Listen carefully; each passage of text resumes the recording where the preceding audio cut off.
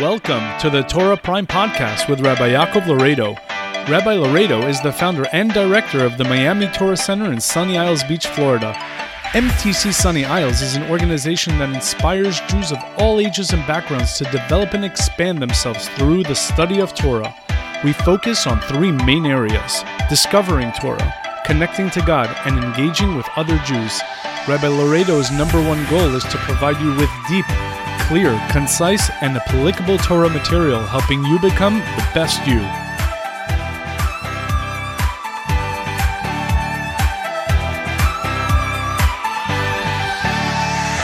Rabbi Omer. So whenever we have Rabbi in the Mishnah, it's talking about Rabbi Yehuda Nasi. Rabbi Yehuda Nasi was the great author of the Mishnah, meaning prior to all of the Mishnayot being written down, they were all orally transmitted, meaning, as we saw in the first Mishnah in the beginning of the book, Moshe Kibel Torah Misinai, that Moshe Rabbeinu, bring up a chair, that Moshe Rabbeinu received Torah at Sinai.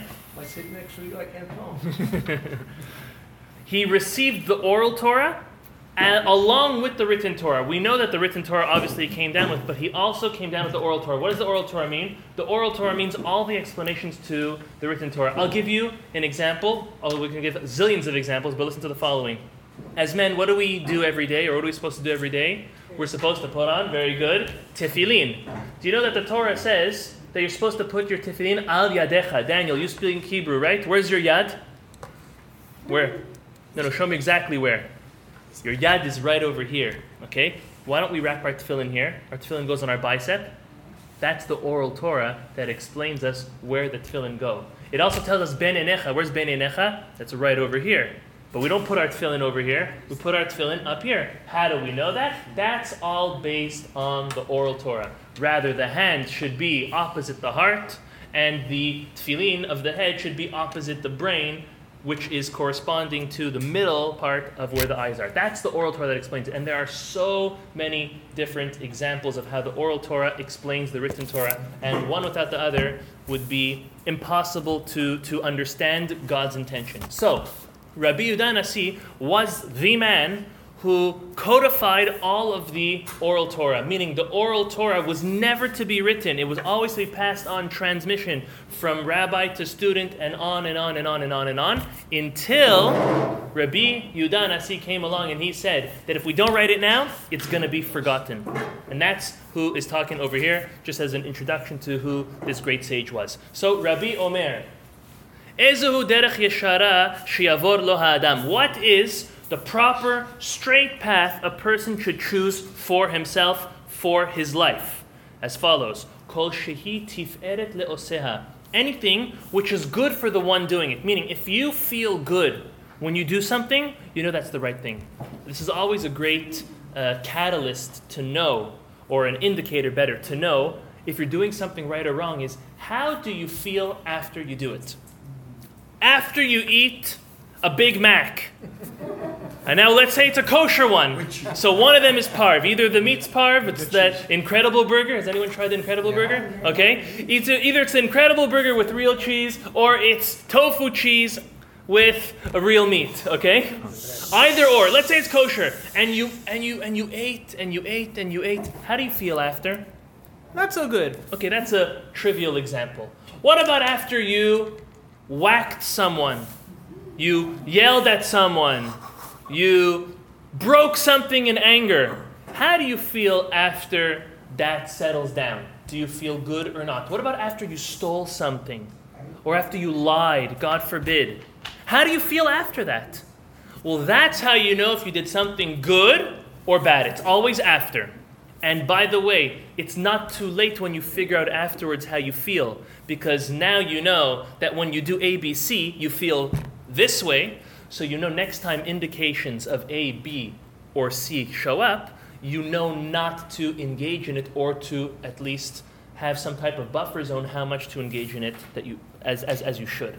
So that's important. So, amen. Shehi tiferet lo v'tiferet lo min ha'adam. And something that everybody would agree is good. Everyone would agree it's good to help others. It's good to say a good word. It's good to encourage others. So it's how you feel, and also as others would look upon you and see if that was done good or not.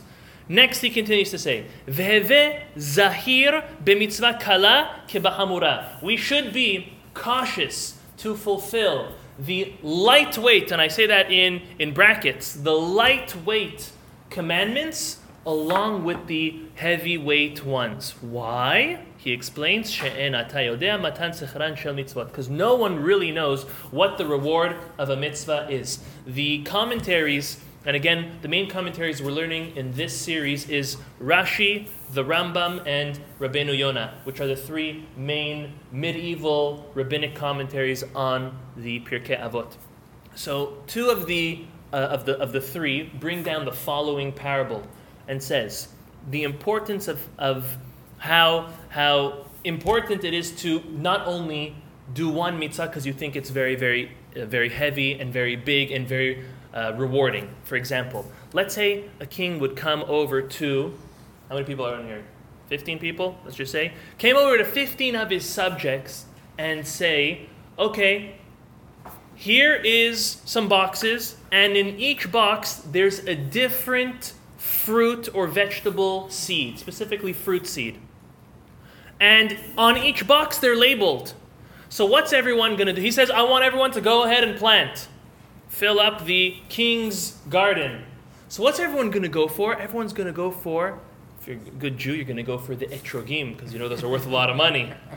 And then you're going to go for maybe oranges, because some good freshly squeezed orange.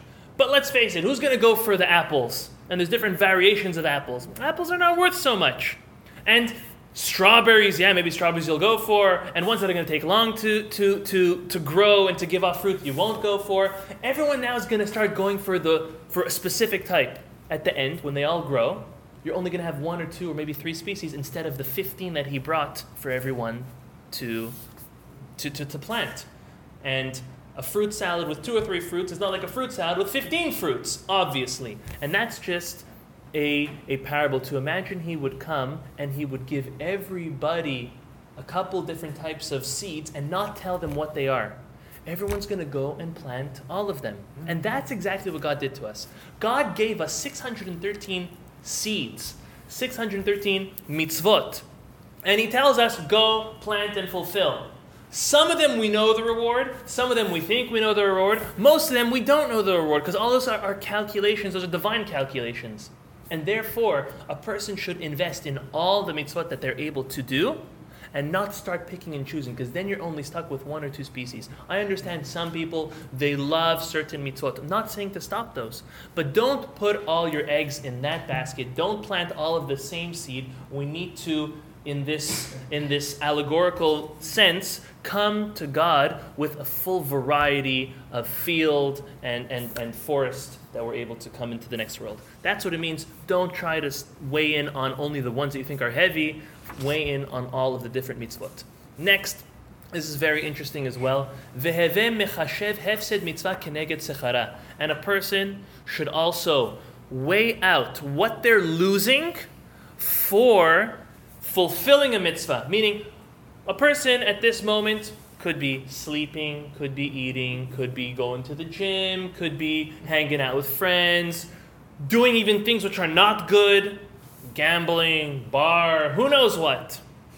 But, so take all that and see, look at what I'm missing. I'm missing all that, but I'm missing all that keneged sechara. What reward am I getting instead? So he says, whenever you do something, put it on a scale, like an investment. Okay, there's a risk factor. How much of a risk factor is there? How much do I need to invest? What's the probability of this going sour or taking off? And then, okay, you'll invest in this one, you won't invest in that one. You'll do this, you'll do that. Same thing with what we do in life. Put it on a scale. What am I really missing out by going and doing something good? What am I gaining when I do something good? And do the opposite. Do schar avera keneged hefseda. And see, when I do something wrong, when I do something negative, well, what's my punishment going to be? We should always, and this is something that unfortunately is very hard as human beings to do, the same way as we double and we triple check certain areas of our life, for example, financial ramifications, or the person we're going to marry, or all different concepts which are very important to us, we should try to at least mimic that or mirror that to the spiritual aspects of our life. Really think before we do something and make the right decision, just like we do in all other aspects and areas of our life. V'yistakel b'shlosha dvarim, and he says, look at three things that will hold a person back from sinning. Number one, and they all fall under the umbrella of da lema'ala mimcha. Know what is above you. What's above you? The following three things. Ayin ro'ah. There's an eye that's watching. There's an ozen shomat. There's an ear that's listening. V'chol, number three, v'chol ma'asecha basefer nichtavim. Everything that a person does is written down. Now this was hundreds and hundreds of years before a video camera. Okay? But he's basically saying we are being watched, recorded, audio recorded, and also inscribed in everything that we do for our judgment every year at Rosh Hashanah, and our final judgment when we pass away. So, and it sounds a little redundant. So no, it's not redundant. Everything's going to be visual. Everything is going to be heard. It's recorded. And if any of that you think is not going to be remembered, well, it's also recorded and written down properly. That's the way the commentaries exactly as proof. Very good, as the commentaries explain. Bet, second Mishnah. Rabban Gamliel beno shel Rabbi Yehuda Nasi Omer. So Rabban Gamliel, the son of Rabbi Yehuda, the prince, which is the rabbi that said the previous Mishnah, he says as follows: Yafeh Talmud Torah im derech eretz. It's nice and it's proper to live a life where we learn Torah, but we also have some type of financial gaining. Meaning maybe a small business, maybe a tutoring, maybe as a teacher, something that there's also some way to provide for one's family along with learning Torah. Why? When a person involves himself in both aspects, in the spiritual and the Torah aspects of their life, as well as, at least at a bare minimum, the physical and the financial aspects of their life, that keeps one away from sin. Okay, so I understand when we learn Torah, that keeps us away from sin, because then we know what to do, what not to do, why and how, and all the above. But why is it important to also make a living? Well, our commentaries say, a person who doesn't make a living, unfortunately, could be tempted to steal. And then all of the good deeds and all of the Torah that they learn and all that opportunity, they won't be able to fulfill. So therefore, along with all of that, at the end of the day, we live in a world that has this physical and spiritual fusion. So yes, people need to eat. People need to live. People have to pay bills. People have to raise a family. All that doesn't grow on trees, we all know. So therefore, there has to be some balance. Now, everyone's balance is different. Some put more investment in one or the other, but the concept of us knowing that there needs to be a balance, that is something which keeps a person away from sin. Now, furthermore, and any Torah that doesn't have any true work, meaning that a person doesn't have a way to make a parnasah, unfortunately, there won't be any Torah, and it's only going to bring on sin, as we just explained. Anyone who does for the community, anyone who helps others, should always do so for the sake of God. What other sake would there be? Well, as Rabbeinu Yonah says, not in order to honor yourself, or to look prestigious in front of others, or to gain power over others. That's not the reason why a person should volunteer for their local organization, their local synagogue, or anything of the sort. The reason why a person should help others or contribute towards organizations, help towards organizations, is for the sake of God, is for the sake of helping His children. Not for having your name plastered all over the place, not for having your picture all over the place. Like, when you walk in certain shuls, you have every president's a picture. Okay, it's a nice thing. Is that the intention? No. If that's what your intention of doing it is for, that's obviously not what God wants of you. Continuing. That, as we all know, when a person contributes of their time benevolently to an organization, it does weigh down, and it's very, very taxing on a person. The power and the courage and the possibilities that a person has to fulfill that is really not their own merit. It's actually in the merit of their ancestors. And along with that, the great merit that a person does when they do help organizations, Lashem Shamayim, then that merit is for everlasting. That's Tzid Katan Omedet La'ad. And then anyone who does help the masses, even that little amount that they did, even though they were just one piece in a big puzzle, they get the merit of at least as if they completed that whole project. So it is very noteworthy and very noble to help others, especially communities, but it has to be done with the proper intention. I try to bring 10 people today, it counts like I try to bring 10. Yes, if you try, Hashem, if any mitzvah, this is not only for this, but it's any mitzvah that a person has the intention, they really try to do, even if it's not fulfilled, Hashem does give them the merit to do it. Okay, Gimel, the third Mishnah. Hevu zehirin barashut. A person should be very careful with the officials. We're talking city officials, elected officials, politicians. Why do you need to be very careful with them? Listen to the following. You know why a mayor, do you know why a president, do you know why an elected official is buddy-buddy with you? They're not buddy-buddy for you. They're buddy-buddy with you for themselves. When it's good for their own good, they're very close to you. They're your friends. They invite you to this meeting, and they bring you golfing, and they do all these good tennis, all these great things. But when you yourself, unfortunately, are going to be tight, you're going to have a hard time, all those very, very special and famous people, they're not going to be there for you. They're there for themselves. And again, it's very important to not get too close to them. The commentaries actually explain that when you get close to somebody, they do pick up dirt on you. Meaning, they know where you're not 100. No one's perfect, right? Right now, when they're in a good position as a politician or as an elected individual, they don't need to uncover that. They're busy with other good things. But when things start turning sour on them, unfortunately, they might be tempted to start uncovering dirt from those that are close to them that they know of. So that's another reason why not to get too close to those type of people. Be polite, express your gratitude for what they do for the city or for the community or for the country. We get it. But not to get too close, because in the long run, and sometimes even in the short run, it only hurts. Dalid. Hu haya omer, aser etzono kirtzoncha, make God's will your will. Meaning, whatever God wants you to do, make that what you want to do. So that God will make His will your will. You want to have a healthy life. You want to have a long life. You want to have a comfortable life. You want to have a family. You want to have children, grandchildren. That's your will, okay? God wants to make that His will as well. He wants to make that happen. How do we make that happen? Making His will. Making what He wants from us our will. So it's a two-way street, basically, with God. Next, ubatel ritzoncha mipnei ritzono, and nullify our own will, which is obviously against the will of God, in order to fulfill God's will. It's the same. It's a double-edged sword.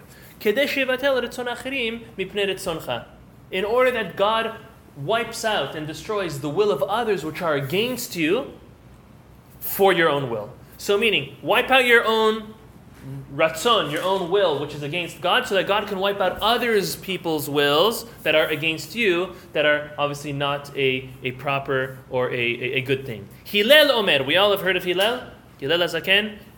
In our Jewish history, two of the greatest sages which worked hand in hand, however they were complete polar opposites. Anytime a person will learn Mishnayot, or any part of the Talmud, whichever way Hillel says to do it, Shammai says to do it the other way. Or any way Shammai says to do it, Hillel says the other way. I'll give you a great example.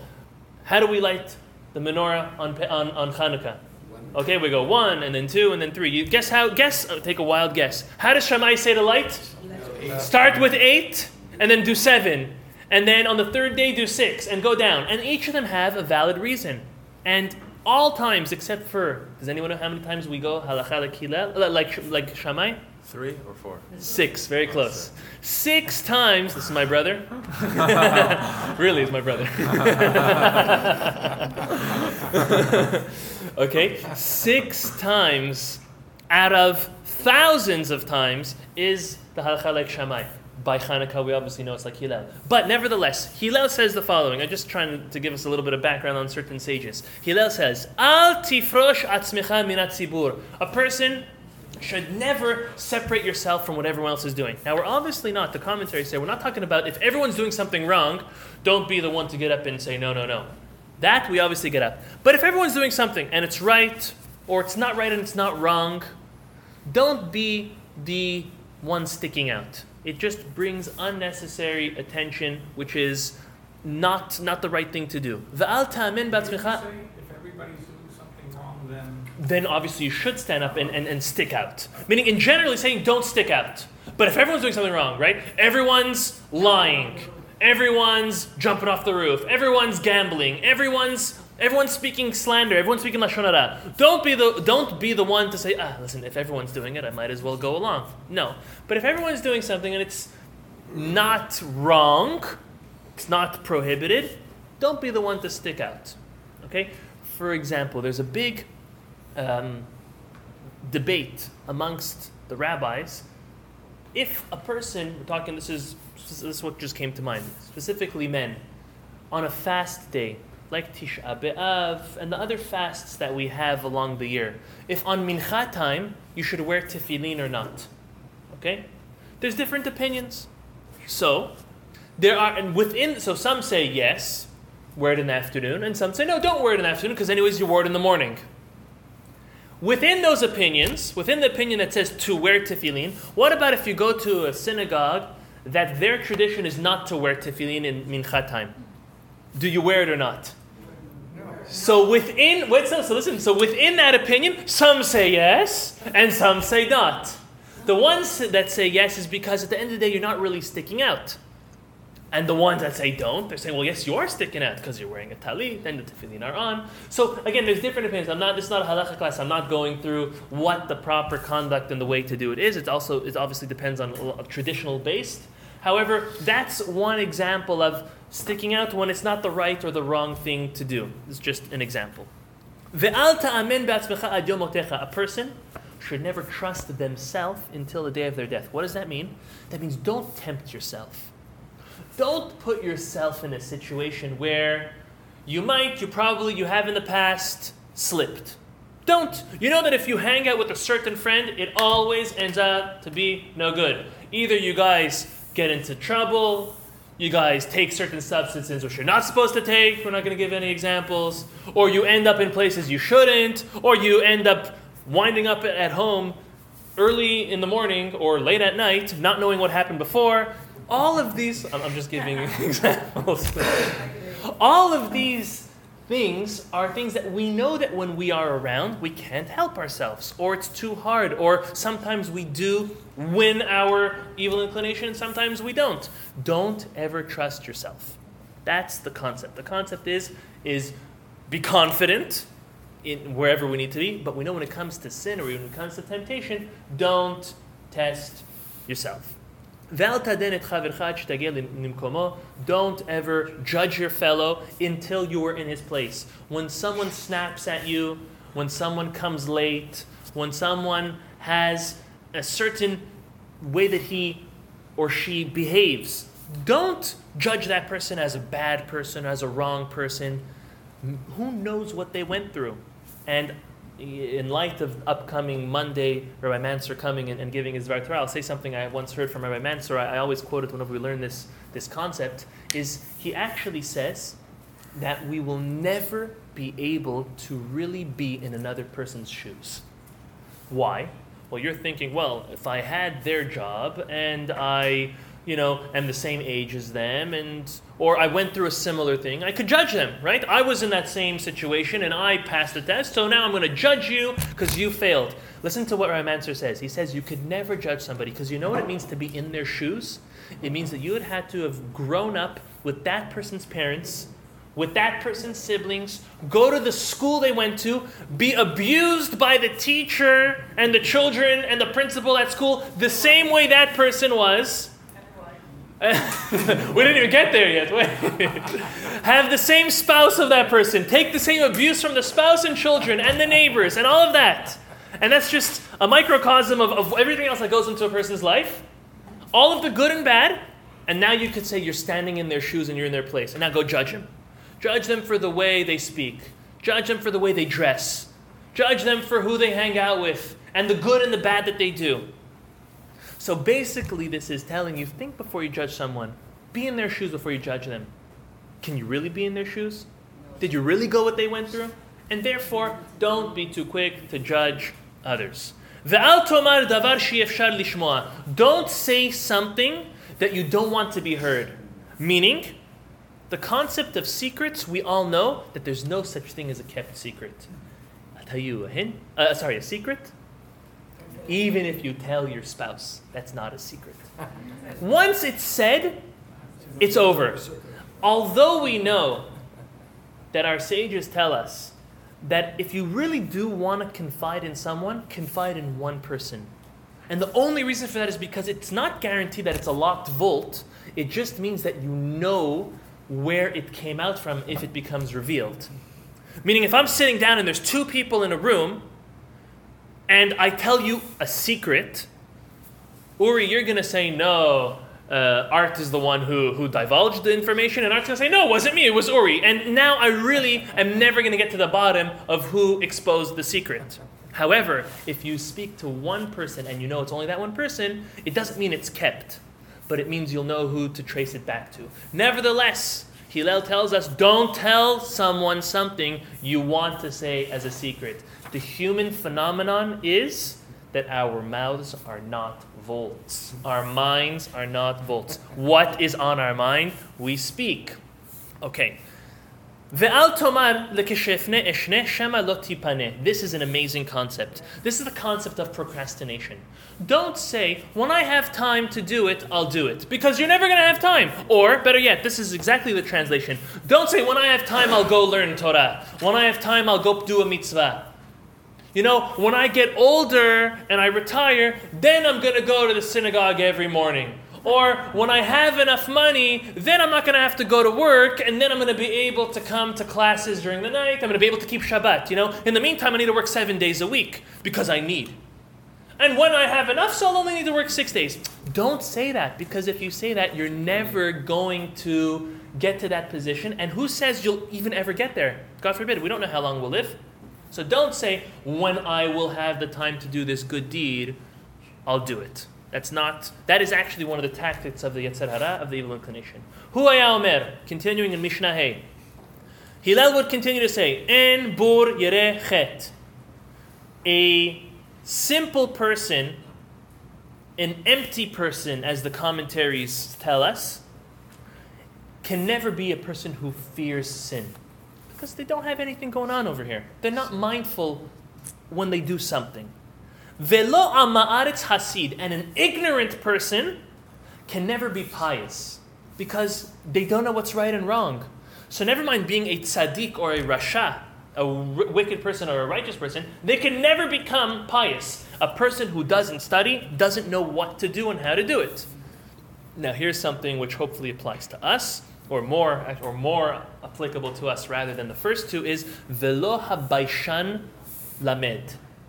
A person who, what's the word I'm looking for? Shy, very good. A shy person can never learn. Why? Because if you don't ask a question, you'll never know. If you don't ask, how do I light the candles? How do I take off the challah? How do I take these vessels to the mikveh? How do I put on my tefillin? If you never ask how, or if, let's say I explain you something, and then I ask you, do you understand? And you just nod your head when you really didn't, you're never going to learn. A person is never supposed to be shy in saying, I don't understand, I don't know why, come again, explain it to me again. That's the only way to learn. And I'll tell you a secret, and this is a secret which you can share, okay, is that anybody who is wise or who has attained any level of wisdom asked the same questions. And they were not shy to ask it over and over and over. I've had certain, and I don't claim to be so tata, okay? I've had, and you could relate to this, Rabbi Singer, no? Yeah. In high school, we had a Rebbe. Oh, the why. Always asking the why. No, better. He would explain something, and he is a hyper genius, yet he explained it so clear. And then he looks at you and he says, so do you get it? So you're always tempted. You know you didn't get it. So do you say yes and move on, or say no and have him explain it to you again and still not understand it, or have the risk of saying yes, you get it, and he says, okay, so explain. So you're caught. It's a catch-22 each and every way you turn. That's the only way to learn, by really trying and really putting your effort into understanding it and not being shy to ask. That's on the student's side. But now Hillel continues and says, "Velo hakapdan melamed." But a very strict teacher cannot teach. Why? Because as a teacher, you give people, you put the fear of God in them, that they don't even have any appetite or any willingness to ask, then they're never going to learn. So it's a two-way street. The teacher's got to teach in a way where they welcome questions and they promote questions. And as a student, you have to feel that comfort and not be shy. Have that confidence to ask to be explained again. Next, "Velo kol amar bebischora machkim." And not anyone who involves himself in a lot of business is wise. My father-in-law always tells me, and I've heard this from many people quoted, that real estate makes a rich man look smart. Okay? And that is, in essence, what Hillel is saying. Not everyone who involves himself in business and makes a lot of money and is doing well for themselves, it doesn't mean they're smart. And what's the point? So a person will come and say, well, what do I need to be smart for? Who cares if I'm smart or not? The concept of smart is living your life in a mature way, living your life in a smart way, dealing with family members, with others in a smart and mindful and mature way. That's worth more than real estate. That's worth more than money. That's worth more than doing good business. It's acting mature, being smart, being known as, and living and conducting your life as a wise individual. That's worth more than anything. And he ends up by saying, if you're in a situation and there's no one there that's going to come and do what's going to have to be done, you get up and you do what's going to has to be done. That's in many situations. I'll give, for example, a medical emergency. Often there are many people who get flustered when there's a medical emergency. You be the person, if no one else has done it, that gets up and takes command. Has anyone ever taken any type of emergency courses? I'm sure there many have. No? Yes. So listen to what's one of the basic things. And this is only if you know what you're talking about. If you don't know what you're talking about, or you don't know what you're doing, don't say anything. But one of the things to do in a medical emergency, if you know something about what's going on, is there needs to be one commander.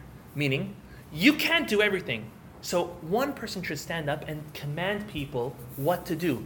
You, and be specific, you in the blue shirt, because I don't know your name, and even if I know your name, we're stressing right now. You in the blue shirt, call 911.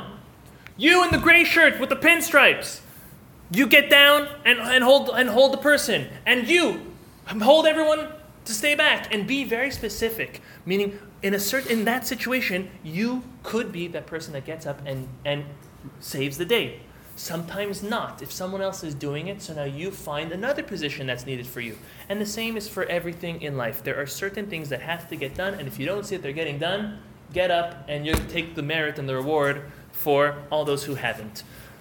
Going to Vav. This is a funny Mishnah. Zayin by you guys? Yeah.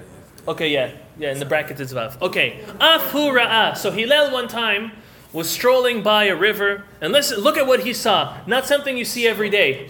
Okay, we're on the water over here, and I don't think anyone has seen one of these float by, and if you have, make sure you call 911. Okay, listen to this. Afu ra'ah gulgolet achat shetzapa al penei hamayim. One time Hillel was strolling by the river, and he saw a skull floating in the river. Okay? So look what he says. Amar la. Now, the point of this is not to say that Hillel is this creep, or this cryptic individual. On the contrary, he looks at every situation in his life, and he wants to learn something from it, and he wants to maximize that moment in life. There's a reason why he's standing there at that time and he's seeing what he is seeing. So look what he said. He's speaking to the skull and says, Al da'ateft atfuch vesof mitifayich yitufun. Meaning, the reason why your skull, this is Aramaic, just in case you didn't get the lingo. The reason why your skull is floating, i.e. you were killed, is because you probably killed someone else. But don't worry, the person who killed you is going to be floating and dead next. Okay, it's in a very joking manner, but in other words, it goes as the saying we have in English, what comes around goes around. How you treat others, you'll be treated back to you. So maybe it was a little bit of an extreme way that he was saying it, but that's what he means by that saying. Going on to the next, by you guys it's chet. Hu haya omer, he lives on a roll. Marbe basar, marbe rima. A person who eats a lot of meat, or they get nice and fat in this world, marbe rima, you'll have a lot of worms and maggots when you pass away and you're in your grave. Literally, that's what it means. Okay? The concept is don't invest everything in this world. Don't spend all your time on thinking, oh, how much could I eat? And how much could I give pleasure to my body? Our bodies are here like a lease. Some people lease their body 70, 80, 90, 100 years. More than that, it's already a broken down car. But that's what we have. And as we all know, a leased car, you don't invest too much in it. You make sure that it serves you for the 24, 36, or 48 months you're using it, and that's it. The same thing with our body. Our body, you just invest in it enough to keep it healthy, strong, to keep your mind working well, but that's not the point. The point is what do you do with your body? What do you do with your life? Next, marbe nechasi marbe da'aga.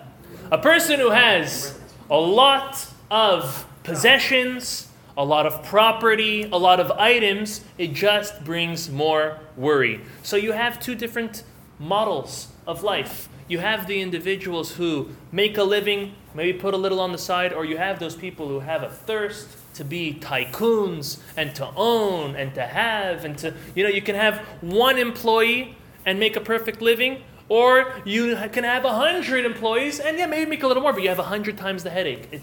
It's up to a person to see what balance. Now, to some people, 100 employees, that's easy to manage. 1,000 employees would be going crazy. And some 1,000 employees, no problem. We could have 10,000 employees. It doesn't really matter the quantity. It really matters the headspace and what you're able to get done and what makes sense for you.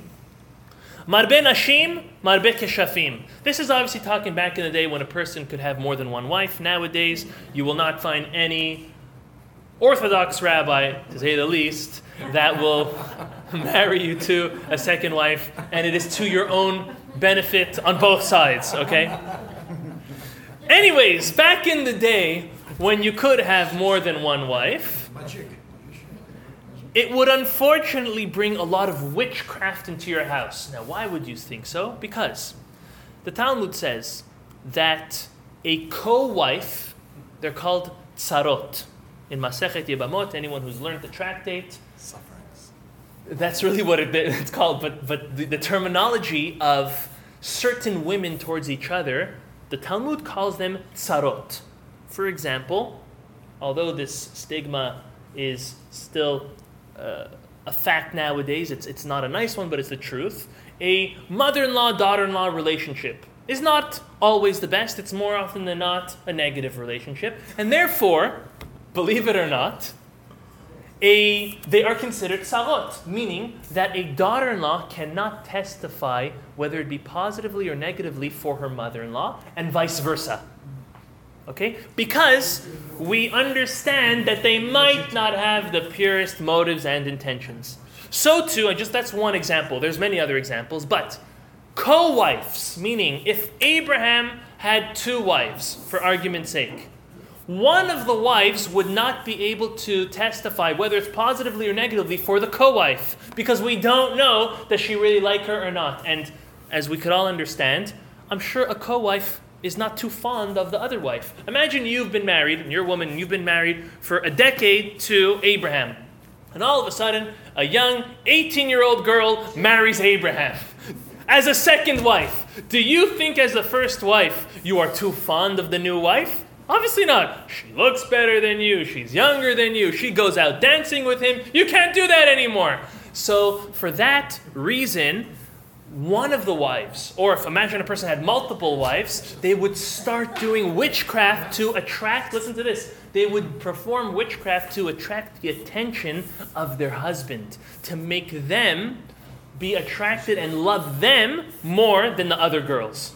Okay? So therefore he says, don't have too many wives because it just brings witchcraft into your house.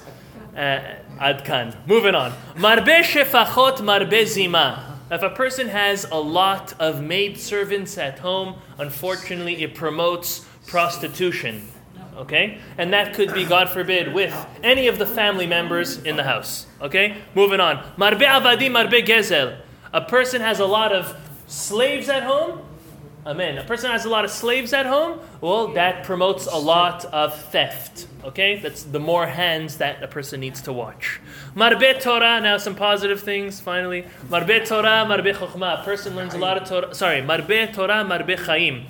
A person learns a lot of Torah that gives a long life. As we say, Kihi orech yamenu ushnot chayenu. It is what gives us a long life in days and in years. Marbe shiva, marbe chokhmah. A person who sits a lot in the Bet Midrash and stays around wise people, they themselves will become wise. Marbe itza, marbe tivuna. A person who seeks a lot of advice ends up gathering a lot of practical knowledge. Marbe tzedakah, marbe shalom. A person who gives a lot of themselves, whether it be charity or anything else that a person can do for others, that promotes a lot of peace. Kana shem tov, kana la'atzmo, kana lo divrei Torah, kana lo chaye ha'olam haba. A person who acquired for themselves a good reputation, you're the only one who could acquire yourself a good reputation for yourself. If everyone talks about a certain person and says amazing things about them, but you yourself had a bad encounter with them, all of that means nothing.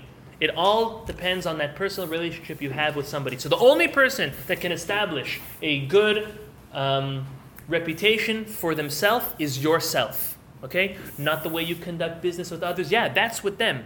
But if you mess someone over once, if you cheat somebody, if you lie to somebody, if you are not answering somebody, and you have the reputation of answering everybody and being on top of your game, if you one time miss out on that, you are affecting your own reputation. You're the only one who can stand and keep your reputation up there.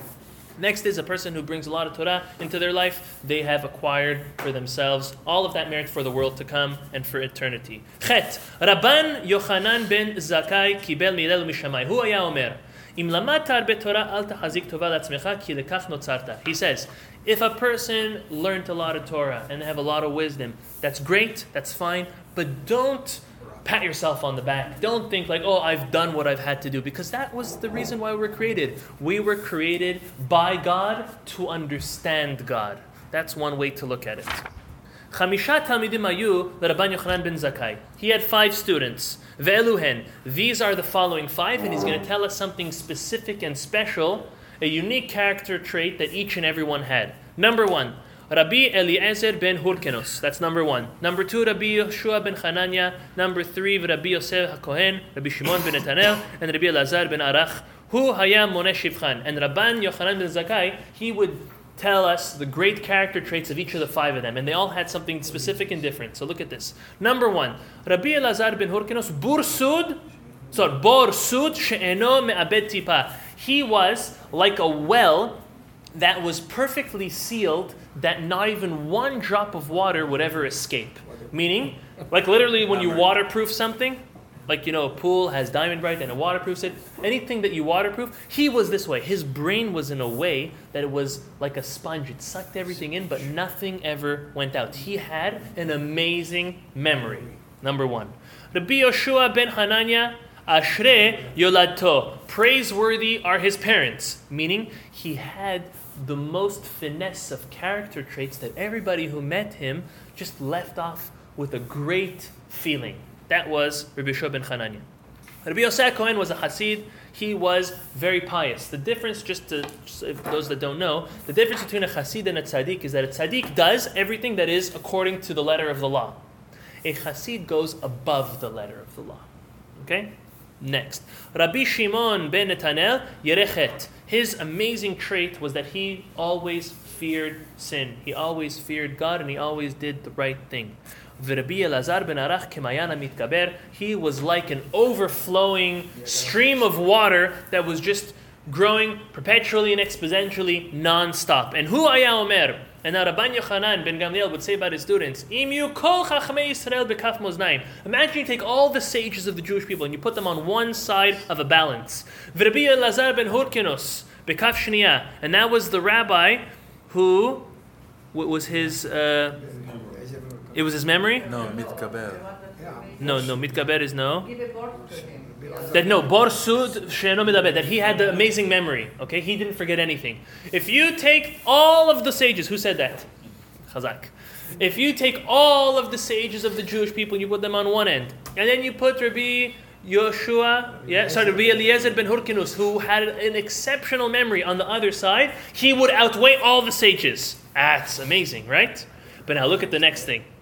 Abba Shaul Omer Mishemon. Abba Shaul would say in the name of Rabbi Yochanan ben Zakkai, Im kol chachmei Yisrael bekaf mozaim. If you take all of the sages on one side of a balance, along with Rabbi Eliezer ben Hurkinus, Afi Mahem, Rabbi Elazar bekaf shniya machriyat kulam. Rabbi Elazar, who was like Ma'ayana Mitkaber, he was this overflowing, exponentially growing stream on the other side, he would outweigh them all. Just to show the stature and the greatness of these sages. We're obviously not supposed to take it so literal. Next. Tet. Amar lahem. Tzeuru ezu derech shrashi badek bahadam. Go out and let's see what is the right path a person should stick to in his life. Number one. We're going through each of five of these. This is how the perek ends off. It goes through different things about these five of the students. So Rabbi Eliezer Omer, you know what the most important thing a person should stick to in their life is? Ayin Tovah, having a good eye. What does having a good eye mean? The Rambam explains it in one word, and I'll explain what he means. He says, Histapkut. Histapkut means being satisfied. A person who's satisfied with what they have, they could look at what others have and what others are doing, and they can be happy. The worst thing, and we're going to see the opposites of this. The thing that a person should stay the most away from, according to the Rabbi Eliezer, as we're going to see in the next Mishnah, is an ayin ra'ah, having a bad eye, having a closed eye. Because when you have a closed eye, when you have like a laser beam eye on every person you see doing good, you're never happy with what you have. That person's driving that car, you're not happy. That person just bought that business, you're not happy. That person's married to that other person, you're not happy. You always want more, you're never satisfied. The concept of having a good eye is looking at others and saying, wow, I'm so happy for them. Because you're really happy with what you have. But if you don't come to terms that with what you have is what God gave you, tailor-made for you, you'll never be happy. Not in amount, not in quantity, not in quality, not in anything else. And therefore, the way to get there is by training yourself to have a good eye, seeing someone doing well, seeing someone's child graduate college, get a certain position, accomplish something in life. Be happy for them. Whether your child's a dropout, whether your child's doing better, be happy for that person and for the efforts that they put into, or for the good fortune the Almighty just endeared them with. Be happy for others, and that is something which is so satisfying for your own portion and lot that you have. That's number one. Rabbi Yeshua Omer, Haver Tov. He says, you know what the greatest thing a person should try to do is to be a good friend. Be someone that others want to befriend you. That's number two. Number three, Rabbi Yosef Omer, Shachen Tov. Be a good neighbor. Being a good neighbor really means a lot. Being there for others, being liked by your neighbors, it's something very important. Rabbi Shimon Omer, Haro'et Hanolad. You want to know one thing that you should stick to? You're in the next Mishnah probably. Go one Mishnah earlier. Okay. That's the opposite. That's the next Mishnah where it says to stick away from. Okay. Now, Haro'et Hanolad, Rabbi Shimon says, to see what's going to come. Understand the ramifications of whatever is going to be. Knowing when you say something to someone or where you go a certain place or anything that you do that you know when you press this button, this happens. You know when you come home and you say A, B, C to your wife, it boom, explodes. You know that that's not the right thing to say. Okay, don't say that. You know when you say XYZ, it makes her happy. It gets her in a good mood. It alleviates all of the stresses that she had with the children or whatever else. Understand what's going to be when you do certain things. That's one great thing. Rabbi Elazar Omer, Lev Tov. He says, having a good heart. What does having a good heart mean? So, Rabbeinu Yonah tells us that a good heart means that they are encompassing everything else that was said. Having a good heart meaning to contemplate and to understand and to think and be intuitive to everything that goes on in life. So when you have a good heart, and that's why afterwards it says, Ro'eh ani, amar lehem ro'eh ani divrei Rabbi Elazar ben Anach shebichlal devarav divrechem. Meaning, he says, what he said, having a good heart, I see everything. The truth is when a person's intuitive, they have a good eye, they become a good friend, they look out for good neighbors, they look out for the consequences and ramifications for whatever takes place in life. So that is literally the source of all good. And now, the opposite, Amar lahem tseu u'ru ezui derech ra'ah. What is the wrong way that a person should stay away from? It's the exact opposite. Rabbi Eliezer Omer, stay away from a bad eye. Rabbi Yeshua says, stay away from a bad friend. Rabbi Yosef says, stay away from a bad neighbor. Rabbi Shimon says, now we're the opposite. Rabbi Yonah explains how come. Haloveh ve'eno mishalem, meaning stay away from people who borrow money and don't pay back. And that is really nira'at hanolad, looking at what the future is. Meaning, don't lend your money to someone you know can't pay back. If they defaulted on you once, or you know that they're defaulting by everyone else, don't lend them. You're setting them up for failure. You're setting yourself up in a situation where you don't want. So here's another thing. We're not going to get too much into it now, but it's important to note that there are certain times where you lend people money. You have to know that you're lending it to them, and goodbye. Goodbye. So those type of loans, understand that they are more like a tzedakah. They're more like a tzedakah. So say, take a picture of the money. Take a picture and wave goodbye. You ever want to see it again? Take out the picture. I'll tell you another thing. Sometimes you know someone that they really need the money and you want to give it to them. Tell them you're lending it to them. And that saves face. That saves their honor. So this concept works in all different manners. In the way that you're not going to see it again, but also it could be used as a tool to help someone you really want to help, but you want to save their dignity. Tell them it's a loan, and don't, when you can, come pay back. That's another way. Moving on. And Rabbi Elazar Omer levra, stay away from a bad heart. Don't have a bad heart. Don't stay away from other people who have a bad heart. Amar lahem, and same thing, I see in his words everyone else. We are in Yud by me, and that's by you. Tedvav, okay. Hem amiru shalosha devarim. So each of these 5 sages, each of them said 3 things. Now they didn't only teach these 3 things, but these were, as we said last week, the 3 things they would be their MO, their modus operandi. This is what they always lived by. Number 1, Rabbi Eliezer Omer, Yehi chevod chavercha chaviv alecha keshelcha v'al tiyeh noach lichos. Make sure that the honor of your fellow, you respect the honor of your fellow just as you respect yourself, and don't be too snappy and too easy to get angry. That's number 1. Okay? Honor others the way you'd like to be honored. Number 2, Vishuv yom echad lifnei mitatach. Meaning, make sure to repent but the day you die. So, how do you know when you're going to pass away? On that, who is it? The Rambam. The Rambam says, a person never knows the day they'll pass away, and therefore do teshuvah every single day. Okay? Number 3, Ve'heveh mitchamem keneged uran shel chachamim. Try to heat yourself up next to the fire and the heat of our sages. Meaning, as we're going to soon see, come close, but not too close. It's like the sun. The sun is something which gives off light, gives off heat, and if the world would move, they say up to a centimeter away from where it is now from the sun, it would all freeze. And if it would move closer, we'd all burn to a crisp. The same way is with our chachamim. Get close, but not too close. What does that mean, not too close? Meaning, give them their personal space at the same time.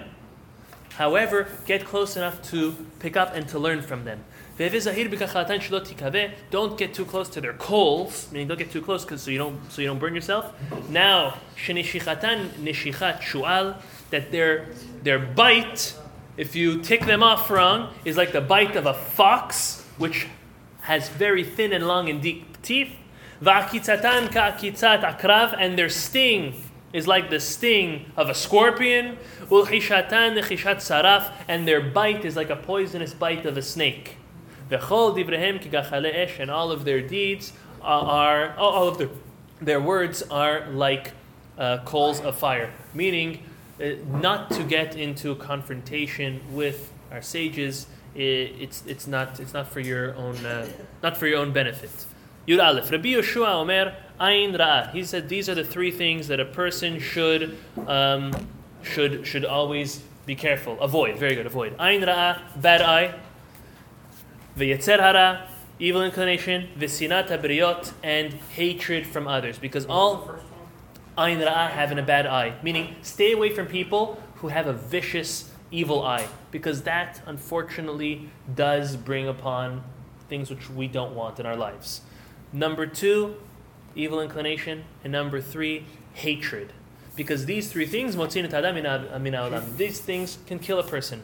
The power of people's hatred, the power of the yetzer hara, evil inclination, and the power of an evil eye, all have detrimental effects on our lives. Question? We're rushing ahead, but who said, or where else does it say,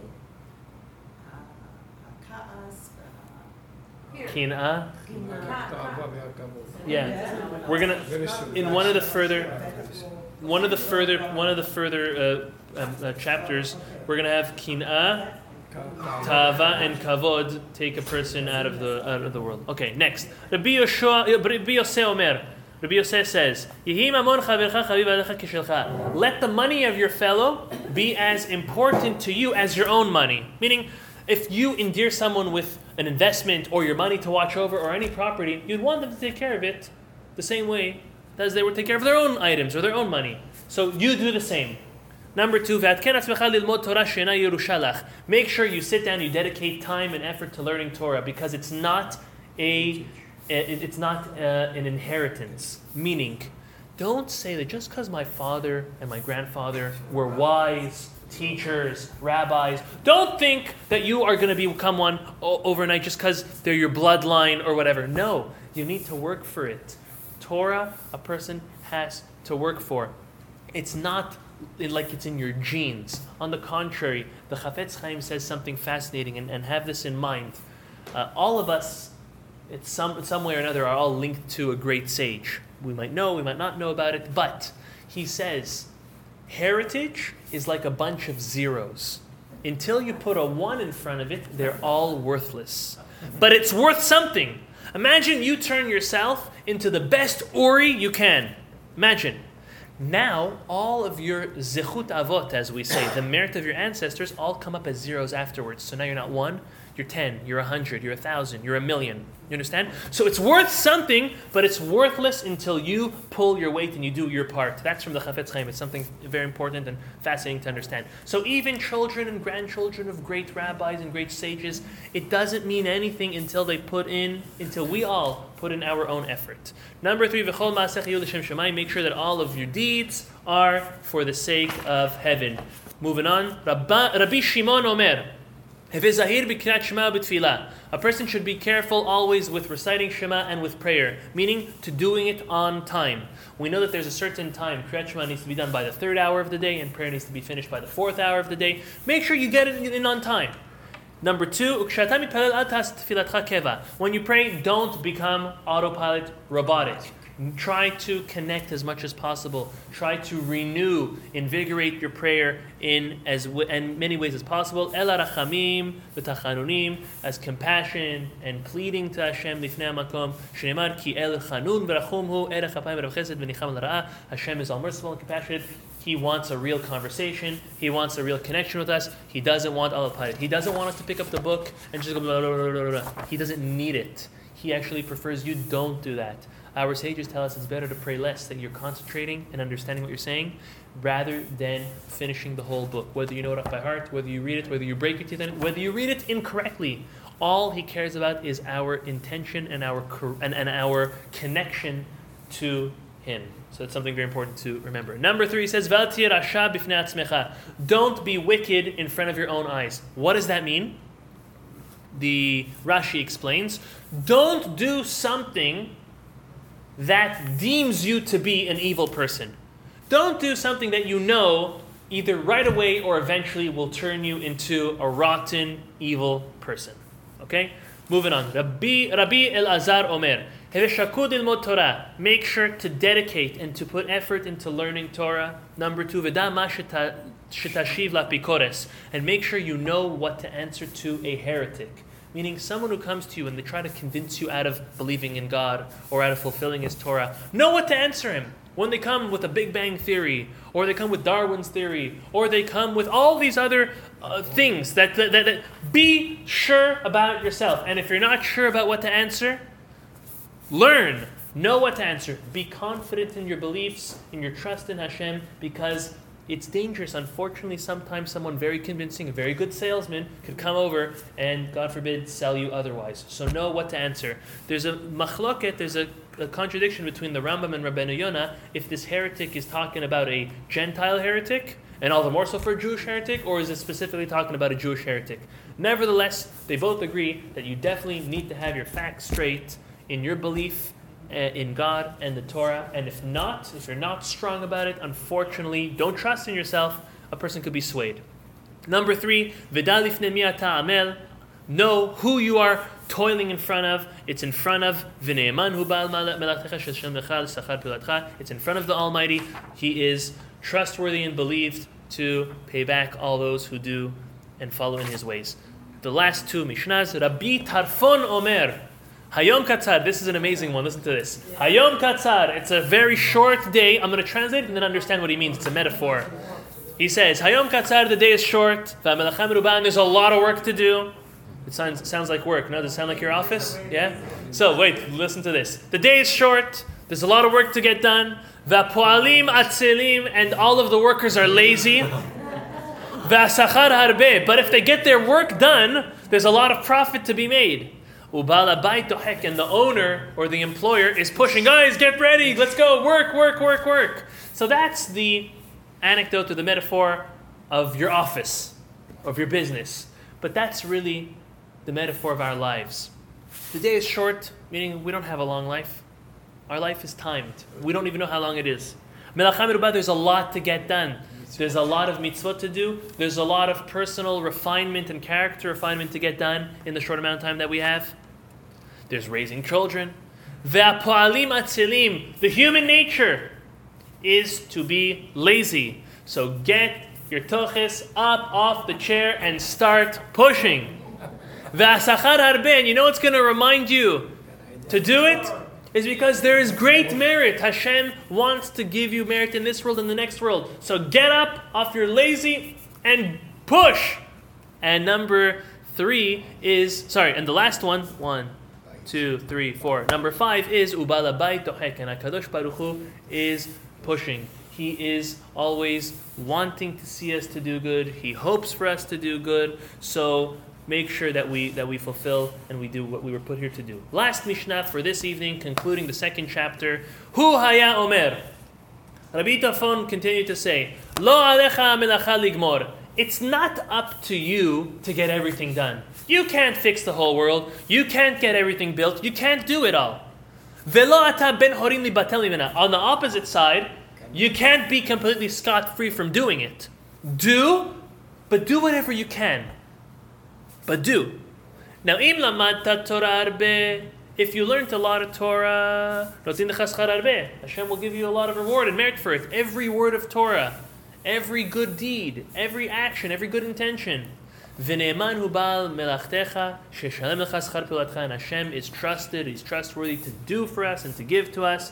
And finally, veda, and we should know, shematan secharan shel tzadikim latid lavo, that the true reward for righteous people is everlasting and is in the world to come. And that is one of the answers of how are there great people, nice people who are suffering in this world. It's because this world is just a hallway for the world to come, and the world to come is where all the merit and the eternal merit is.